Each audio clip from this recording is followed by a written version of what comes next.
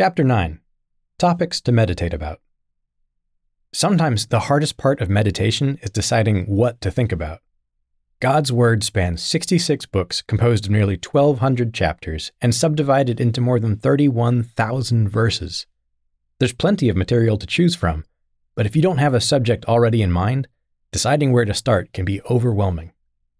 In this section, we've laid out 3 main categories that make it easy to launch into meditation: important Bible lists, names and titles of God, and the law of God. You'll find included in each category scripture references and a brief description to get you started. Important Bible lists. Throughout the Bible, and especially in the New Testament, God provides us with important lists to consider. There are lists about arming ourselves for spiritual warfare, lists about what godly repentance looks like, lists about how God expects His people to conduct themselves. Even the 10 Commandments themselves are a list. Sometimes it can be tempting to skim through these lists, but when we take the time to stop and think about the items in a particular list, what they mean, why God placed them in that order, and how they're all tied together, we can uncover a great deal of spiritual insight. Below are some lists in the Bible you might be interested in meditating on. There are more, of course, but these are a great place to start. The 10 Commandments in Exodus 20 verses 1 through 17, the fundamental principles of God's way of life. The Feasts of the Lord in Leviticus chapter 23, a list of God's feast days that symbolize God's plan for humanity. 7 abominations in Proverbs 6 verses 16 through 19, 7 things that God calls abominations, actions and lifestyles He hates and will not tolerate. Small but wise in Proverbs 30 verses 24 through 28, 4 exceedingly wise little things, wonders of God's creation. The virtuous wife in Proverbs 31 verses 10 through 31. Qualities of a virtuous wife. Also consider the implied qualities of the husband who safely trusts her in verse 11. The Beatitudes in Matthew chapter 5 verses 3 through 10 and Luke chapter 6 verses 20 through 23. Statements from Jesus about the kind of Christians who should be considered blessed or happy. Godly love in 1 Corinthians 13 verses 4 through 7. The attributes of God's love for us, and the love we should have for each other. Godly repentance in 2 Corinthians 7 verse 11. How godly sorrow ultimately produces repentance leading to salvation, verse 10. Abound in these things in 2 Corinthians chapter 8 verse 7. Qualities Christians should strive to abound in or cultivate in their lives. The fruit of the Spirit in Galatians chapter 5 verses 22 through 23.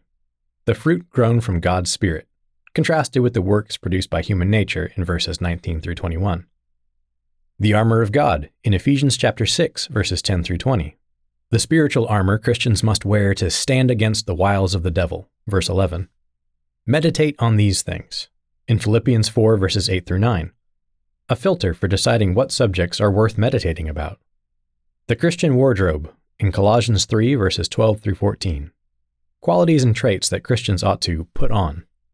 Qualifications of leaders in 1 Timothy chapter 3 verse 2 through 12 and Titus chapter 1 verses 5 through 9. Traits that should be evident in a Christian leader, and, by extension, in all of us. Be an example in 1 Timothy 4 12 through 16. A list of things to meditate on, verse 15.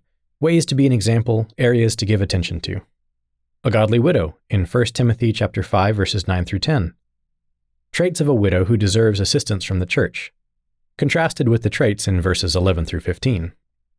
In the last days, in 2 Timothy 3 verses 1 through 5. Character traits that will be present during the last days, and that we must avoid in our own lives. All Scripture is profitable, in 2 Timothy chapter 3 verses 16 through 17. Ways to put God's Word to use to be thoroughly equipped for every good work, verse 17. Men and women, young and old, in Titus chapter 2 verses 1 through 8. Traits that should be evident in older men, older women, young men, and young women.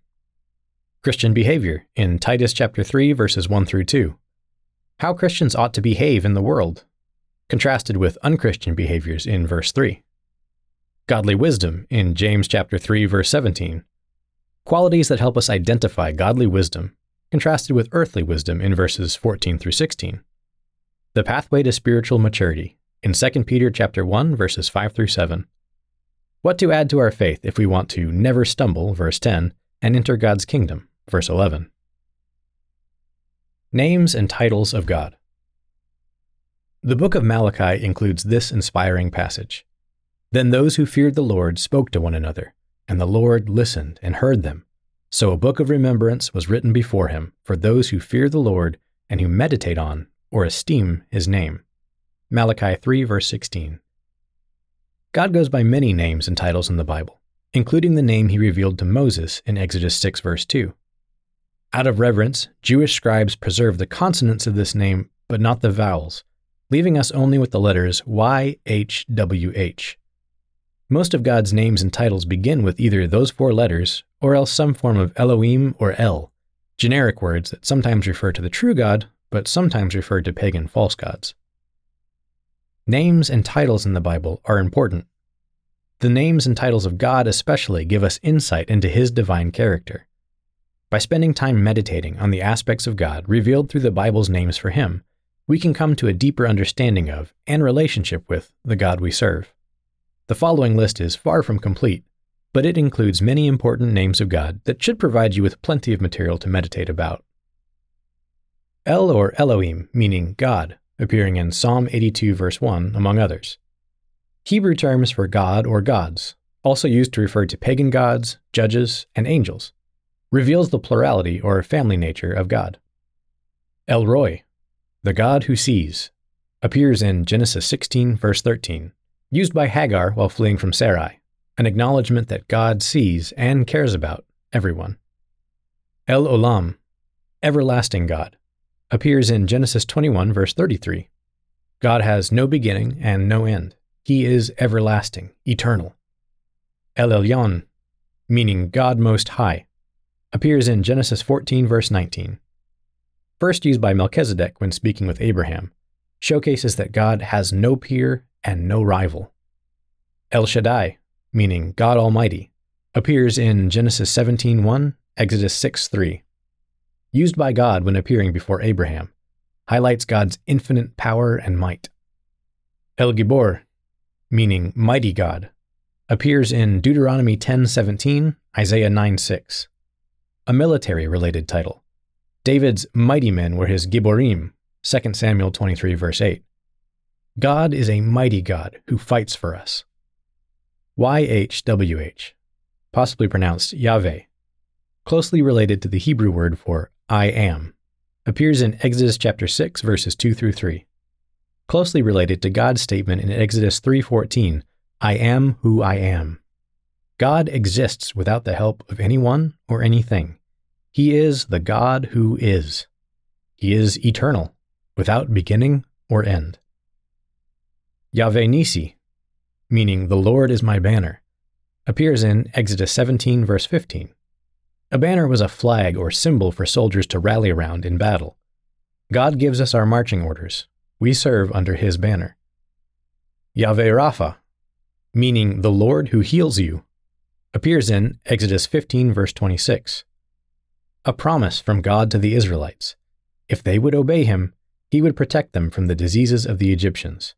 God alone has the ability to heal. Yahweh Rohi, the Lord my shepherd, Psalm 23 verse 1. Like a shepherd, God leads us where we need to go, protects us from danger, and takes care of our needs. Yahweh Yireh, meaning the Lord will provide, appears in Genesis 22:14. A title given by Abraham after God provided a sacrifice in Isaac's place. God provides what we need when we need it. Yahweh Shalom, meaning the Lord is peace, appears in Judges 6 verse 24. God is our source of peace and protection. With him, we don't need to be afraid. See Psalm 27 verse 1. Yahweh Tzidkenu, meaning the Lord our righteousness, appears in Jeremiah 23 verses 5 through 6. Although he expects us to live rightly, we cannot truly be righteous without God's forgiveness, justification, and help. Yahweh Sabaoth, meaning the Lord of hosts, appears in 1 Samuel chapter 1 verse 3. In addition to being the Almighty, God is also the leader of the armies in heaven. Nothing in the entire universe is outside of his control. Yahweh Shammah, meaning the Lord is there, appears in Ezekiel 48, verse 35. In the vision God showed Ezekiel of the restored Israel, the capital city was named as a reminder of God's continued presence. Yahweh Makadash, meaning the Lord who sanctifies you, appears in Leviticus 20, verses 7 through 8. Only God has the power to set us apart and make us holy. And He does.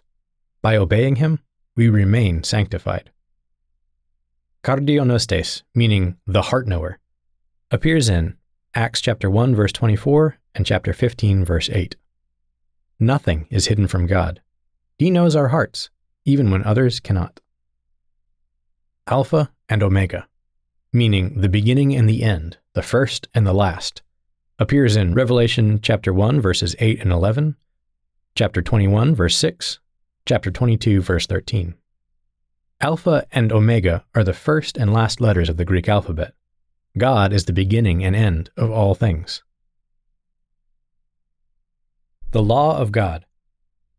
Psalm 119 repeatedly connects meditation with different aspects of God's law, His precepts, His judgments, His commandments, His statutes, and more. Most commentaries are quick to point out that it's nearly impossible to find a perfect distinction between these terms. Their meanings often overlap in the Bible, and they frequently appear alongside each other in a way that makes them hard to tell apart. For example, Psalm 19 verses 7 through 9 mentions God's law, His testimonies, His statutes, His commandments, and His judgments. Psalm 119 verses 1 through 8 mentions God's law, His testimonies, His precepts, His statutes, His commandments, His judgments, and then His statutes again. Nehemiah chapter 9 verses 13 through 14 says that God gave Israel just ordinances and true laws, good statutes and commandments, and that He commanded them precepts, statutes, and laws. Deuteronomy 7 verse 11 tells us to keep the commandment, the statutes, and the judgments, which I command you today. Still, if we look at the original languages, we can tease out a few helpful distinctions between some of these words. Below is a list of some of the key Hebrew and Greek words used to describe God's instructions, how they can be translated, what they generally mean, and a handful of places in Scripture where you'll find them referenced. Studying these different terms might prompt you to look at God's law from perspectives you hadn't considered before. Mitzvah, Strong's number H4687, appears 184 times. Generally means command, commandment, or order. A mitzvah is a command or an order. Obedience to God's commandments brings blessings.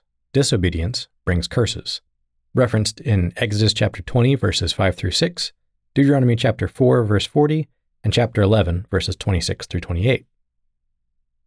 Chok and chokah, Strong's number H2706 and H2708, appear 131 and 104 times respectively, generally meaning decree, statute, ordinance, or custom. The words chok and chokah are tied to the idea of setting a limit or establishing a pattern. God's decrees and statutes often show us the boundaries we shouldn't cross. Sometimes they are given weight as an everlasting ordinance, Exodus 12:17. These words often appear alongside mishpat, mitzvah, and Torah. Referenced in Exodus 15 verses 25 through 26, Deuteronomy 30 verse 10, Psalm 2 verse 7, 50 verses 16 through 17, Isaiah 24:5, and Malachi 3:7. Mishpat, Strong's number H4941, appears 425 times, generally meaning justice or judgment. A mishpat carries a sense of arbitration between two parties, like a legal judgment. God's judgments teach us about living justly and treating others fairly. Referenced in Exodus 21 verse 1, Leviticus 19 verses 15 and 35, chapter 26 verses 43 and 46, 1 Kings chapter 6 verse 12, 1 Chronicles chapter 16 verse 14, and Psalm 89 verses 30 through 37. Edut, Strong's number H5715, appears 61 times, generally meaning testimony, statute, stipulation, or regulation. In the first 5 books of the Bible, Edut refers exclusively to the tablets containing the 10 Commandments, and by extension the ark and tabernacle that contain them. This testimony represented the covenant God had made with Israel. Later in the Bible, Edut came to refer to God's law in general, along with the regulations of that law, referred to in Exodus 25 verse 16, Deuteronomy 6 verse 17, Joshua 4 verse 16, and Jeremiah 44 verse 23. Torah, Strong's number H8451, appears 223 times, generally meaning law, regulation, instruction, or teaching. Torah collectively refers to God's instructions governing the lives of his people. When Ezra read from the book of the law, Torah, of Moses, in Nehemiah chapter 8 verses 1 through 3, it probably included the entire first 5 books of the Bible, referenced in Exodus 12 verse 49, 18 verse 16, Deuteronomy 4 verses 44 through 46, 29 verse 29, 30 verse 10, 32 verse 46, Joshua 8 verses 32 through 34, 2 Kings 22 verse 8, Nehemiah 8 verses 1 through 3, Psalm 119 verse 72, Ezekiel 22 verse 26. Pikudim, Strong's number H6490, appears 24 times, generally meaning precepts, directions, orders, or regulations. Pikudim is used only in the Psalms and almost entirely in Psalm 119. It appears to express the idea that God is paying attention to how he wants things ordered.